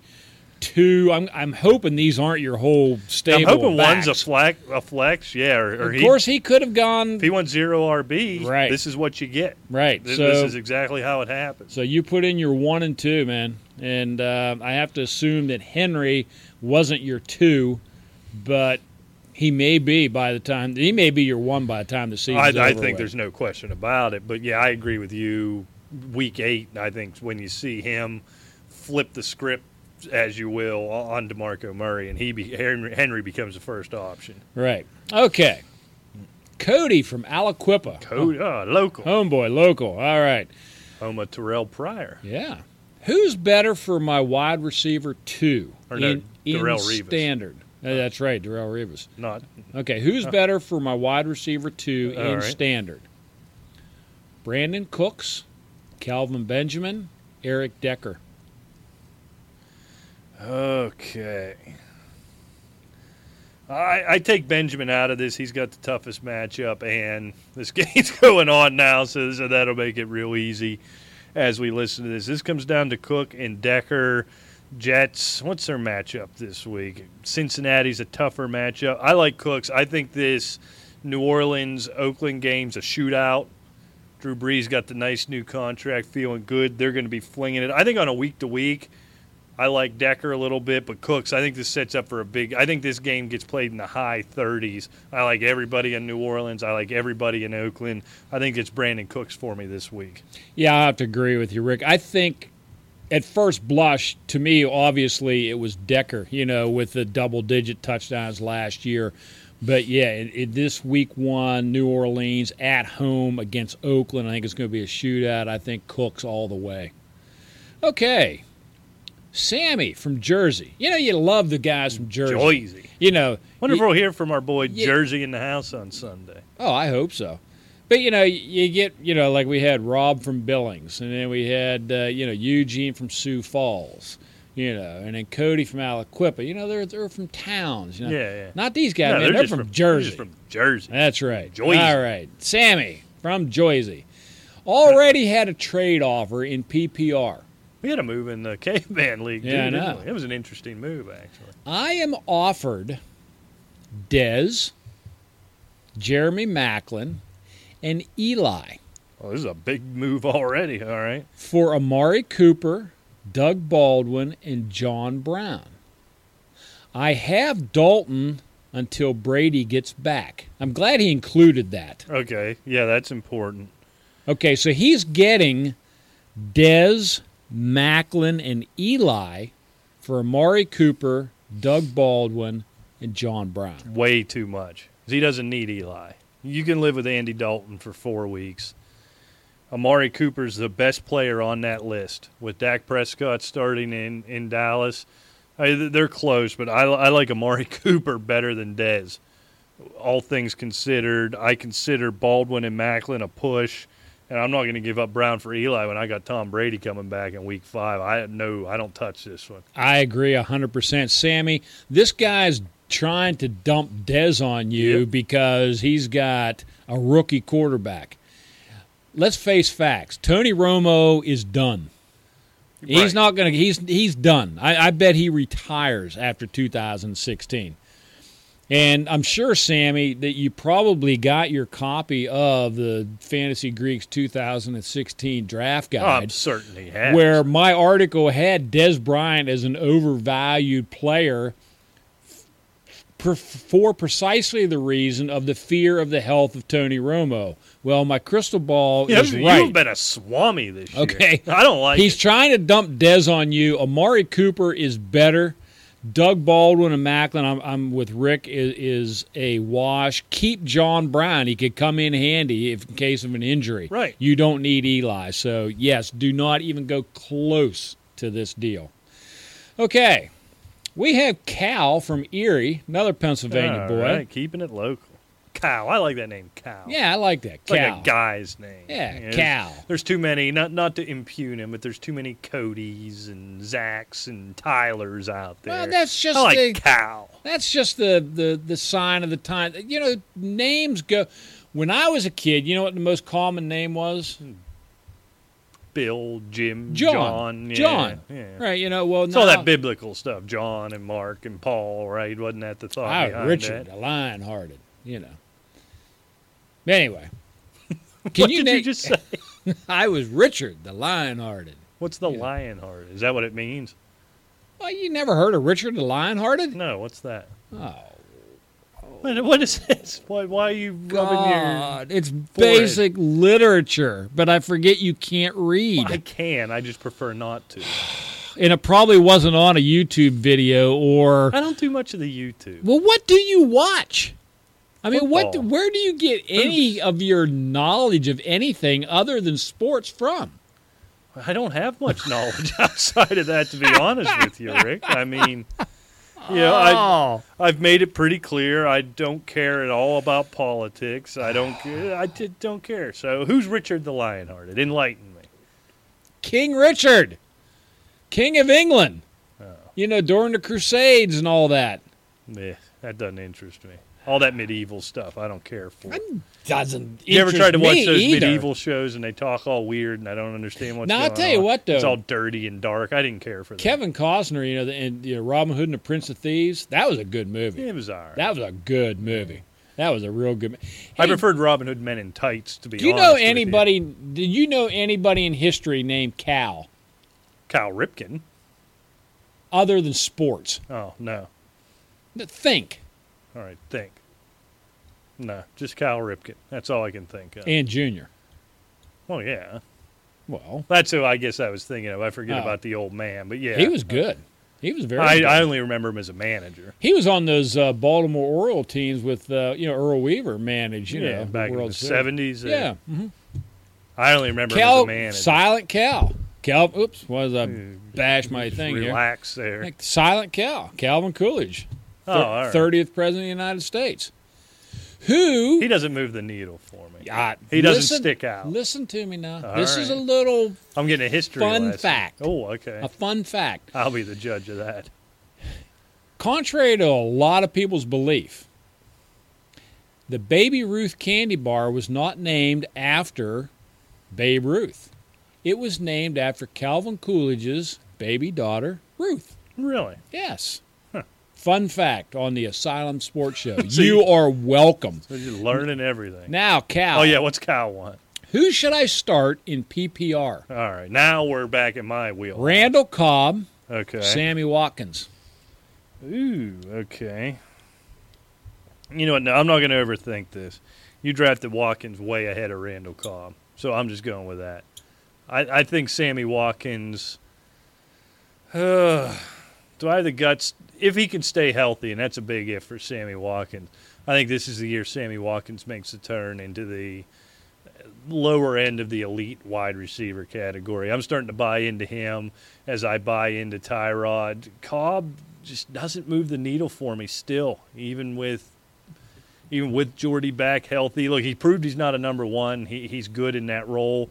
He fills when Jordy's healthy. But for me, for week one, Green Bay's got Jacksonville. That's a fair matchup. Especially in week one. That's why I go with Cobb. Oh, and Buffalo's playing Baltimore with that. I know, but it's still Buffalo. Secondary. You give me Aaron Rodgers and that offense in theoretically a shootout with another potent offense. 2 years ago when Jordy Nelson was healthy all year long, Randall Cobb was a top 10 wide receiver in fantasy. Literally. I don't get the warm and fuzz. I don't know why. Well, I'm trying to help Cal out. In week one, I think it's a good matchup with Jacksonville as a potential shootout. I go Cobb all the way until you see what you're getting with that Buffalo offense. We're not gonna be able to help Cal here. So poor old Cal is gonna be silent like Calvin Coolidge. If you like the nerd and his literature and his history, then I guess go with Cobb. If you want your information from a sports guy, you can go with me and go Sammy Watkins. I'm going to go down to a question that was later on, but Bob from Utica wants to know, when you guys don't agree, who is usually right? I did the percentages last year on the slant. You kept percentages? Smoked you. No, you did. Oh, of course I did. You kept track of that, or yes, you I lying did. to Bob? No, I'm not. I don't lie to our listeners. I do sometimes. In fact, I told you that probably around week 12 or 13. Well, because it didn't benefit you, so you forgot it. Probably, you know. Right. Yeah, if it didn't help me any. Well, when anyway, going back, what was my percentage? This is for Cal. All right. Who is usually right, Cal? Briggs, we need to. Old Briggs. I didn't know you did it, but we do need to. We are make going an effort to do to it. keep track of that and our game predictions we do on the slant. Now I know you lap me every time we do those. Yeah, I did. I am kill horrible. You. Yeah. I am good for 50%, almost on the nose every single the week. The thing about you is you're gutty enough to pick the upsets, but you always pick the wrong one. Oh yeah. I will predict that there'll be a tremendous upset that week. It'll just be the wrong side. I predict this week that Cleveland is going to upset Baltimore. Recapping last week, Baltimore destroyed Cleveland 41-7. Yeah, that sounds vaguely, but we do need to keep track. So what were the percentage, roughly? I can't remember Was exactly. I above 50%? Oh, yeah. No, we were way up there. Okay. Low 80s. Low to mid 80s, I think. So this percentage where you smoked me, this is just versus each other? Oh, yeah, of course. It's just you and I. So how Why would I go against anybody else? How do we measure it? I guess just whoever finished higher, even if we both agreed, right? Did you keep track of it on that side, too? That's what we need to keep track of. No, actually, I didn't. Because we can be that guy who throws it out on Twitter on our 50-50 lineup questions. We're right 82% of the time. And then everybody else on Twitter will bump it up to 92 and we'll thump our chest, right? Well, that's what we're going to do from now on. Lie to our listeners? I like it. No, we're not going to lie. We're going to keep And, you can help me with this. That doesn't sound like something I'll do. No, what I mean by helping is just remind me to make sure to check it for the next show. I'm real good at telling somebody else to do some work. Yeah. Yeah, you like to delegate. I can help with that. All right, I'm all But I will endeavor to take that and keep the stats and maybe we'll take, I don't know if we can do them all. Probably not. Just a healthy sample. Yeah. Or the big ones that we really debate. 'Cause I don't know, if we both sit here and say, it's not even close start, did we have an easy one yet? Not really. But just for argument's sake, if we were on the 4-letter, no question about it, take Todd Gurley. Yeah, Rick, I agree. Take Todd Gurley. And then Spencer Ware outrushes him. I don't know if we're going to go back and explore that. Okay, I'm not going to do the starts and sits. What I'm going to do, and to all the listeners, on the inside slant. All right. Okay. Or I don't know if I'm going to do both, but you tell me. Are we going to keep doing the mailbag on this show? Do you think we should, or should we save it for the slant? Probably should save it for the slant. I don't know. Because this information's pretty old. There could be injuries. It does kill a segment, though. Well, it's not which so is much, very important in a 2-hour show. Not so much that, but I want all the listeners on Arena Sports Network to tune into the slant. That's right. Obviously. They may be exclusive Arena Sportsnet listeners, though. So, I think we'll have a mailbag on both shows. Okay. So, since we're on Arena Sports Network right now, I'm going to start keeping track of the mailbag. So, all the mailbag questions obviously are not easy questions. They're not like, do I start Adrian Peterson this week? No, we send you a picture of our middle finger and delete that question if we get it. So exactly. Test us if you don't believe us. Stuff like that will never get read on this show. You will get a response. They're going to be legitimate questions like Randall Cobb, Sammy Watkins, etc. I'll keep track of those, and we'll do a running percentage. Yeah, probably starting like week 4 or 5 because he wants to go, this week. I went 5 or 6. Right. Rick okay. Went, I like it. All right. Now, we have a female listener, Sue from Gary, Indiana. Sue. A boy named Sue? Which tight end in PPR? Witten or Rudolph? That's an interesting question because you just brought up Kyle I Rudolph. went on record for Rudolph. I know you're going to go Witten. So do I disagree again? I think I do. No, because my whole premise was based on Sam Bradford really leaning on the tight. I'm going to go Witten here. In your first professional game, there is no better safety blanket in the world than a Jason Witten, a calming influence, good hands. Jason Witten, does he get in the end zone? I don't know. I don't know what his yardage looked like, but there's every possibility Jason Witten has 8 catches. In order for Rudolph to outscore Witten, he's going to have to get in the end zone. I'm not sure that's a guarantee this week. I think this is actually Witten and not all that close as I continue to babble on. Yeah, I mean, you can analyze and keep analyzing. Yeah. I think first game of the year is Jason Witten, and you don't even think about it. I mean, I think you had to obviously drafted Witten way ahead of Rudolph because, number one, Romo's back wasn't broken yet. That's true. And, Kyle Rudolph has been suspect for his whole career, be it injuries. They just didn't use him all that much when he was in. Jason dropping balls in the back of the end zone. Jason really Witten is he's a lockdown start as a tight end. And granted, they said, well, Jason Witten's really starting to fade away. He still had over 70 catches last year. That's not fading away. Yeah, he's not an elite tight end anymore, but he's certainly a tight end 1. So Jason Witten. And you've got against a defense that can be suspect against a tight end in New York. You've got a heralded first-year starter here because of a preseason performance, going to see his first real defense. What better security? If I had to pick one security blanket now that Heath Miller's retired, it'd be a guy like, look, we can talk about Jordan Reed or Gronk, but Jason Witten's going to own the huddle. He's going to be the calming influence. He's going to find a way. Like I said, he could have 8 catches for 27 yards, quite frankly, the way I could see this game going for the rookie. But in a PPR, you're talking 10 points. For Rudolph to get anywhere near 10 points, he's going to have to get in the end zone. Yeah, I agree 100%. Okay, Paul from the Berg. Paulie. Is Sammy Coates a viable flex play yet. I have Allen Hurns and Marvin Jones also. Now, in order this week, it's Jones, Hurns, Coates comes third.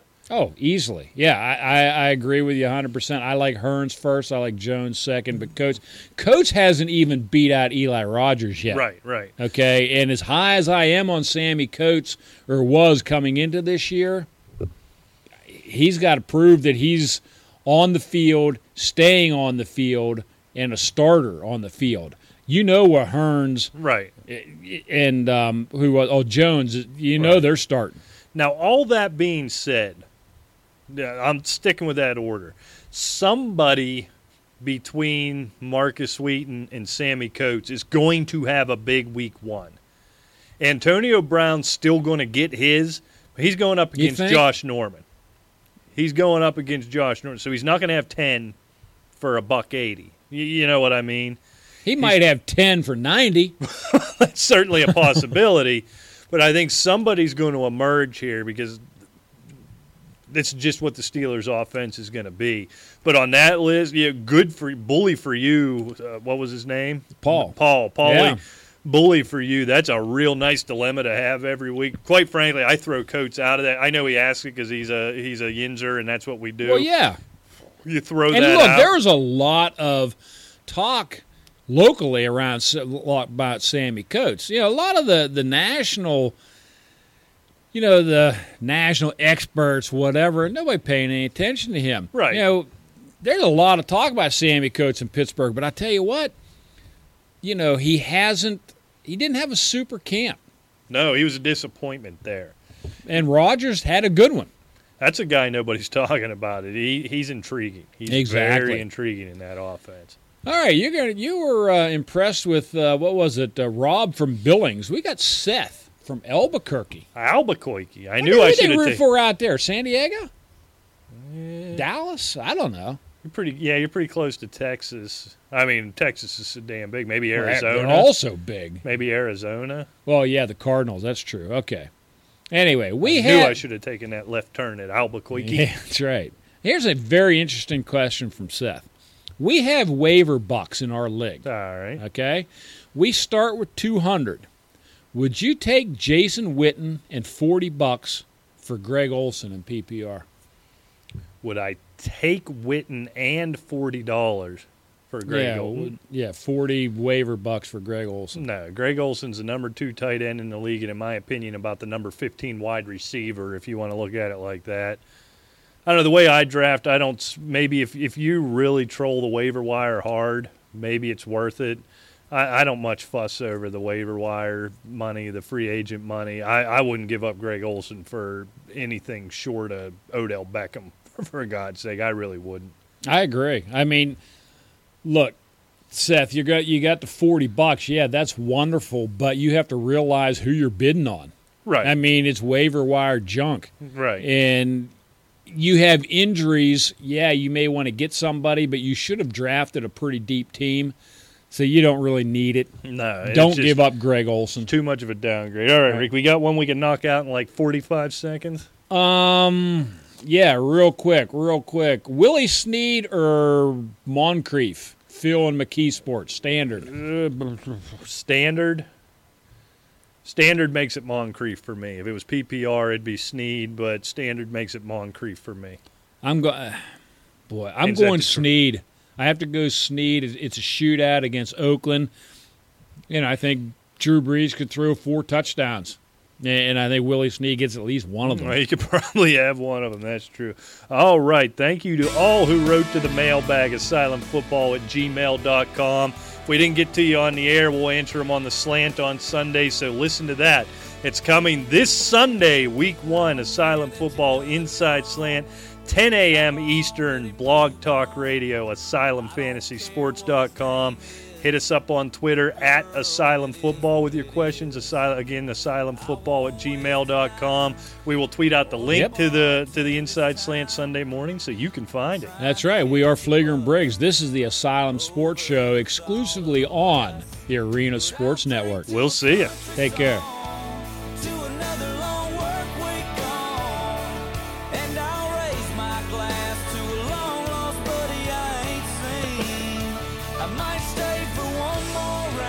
but they can't hear the music on the video. Say that, So now you're just raising your glass. That's all right. Well, I that's all raised right. it anyway. They deserve it. Thanks for watching. You bet. Anybody's worth a whiskey. I can't drink whiskey. It makes me mean. I'm that way with rum. Whiskey, I'm fine. I'm pretty mellow. But rum, I got thrown out of more bars drinking rum down Well, you've south. seen what I'm like when I have 80 beers. I'm just like a whirling dervish. You're a obnoxious Rodney Dangerfield. Yeah. I'm just a whirling dervish. I'm just everywhere. You throw one shot of whiskey in that, I'd have flipped the table over and put my head through a wall and punched somebody for not looking at me while I did it. I can't drink. I just can't handle it. Oh, I'd love to see you put your head through the wall. Oh, And then I'd have driven my shoulder right in your ass and tried to get you the whole way through. And then run before you got out. I wouldn't have caught. I'd have fallen over chasing you. Yeah, you wouldn't have caught even me. No chance. Yeah, Let's that's go. enough of that.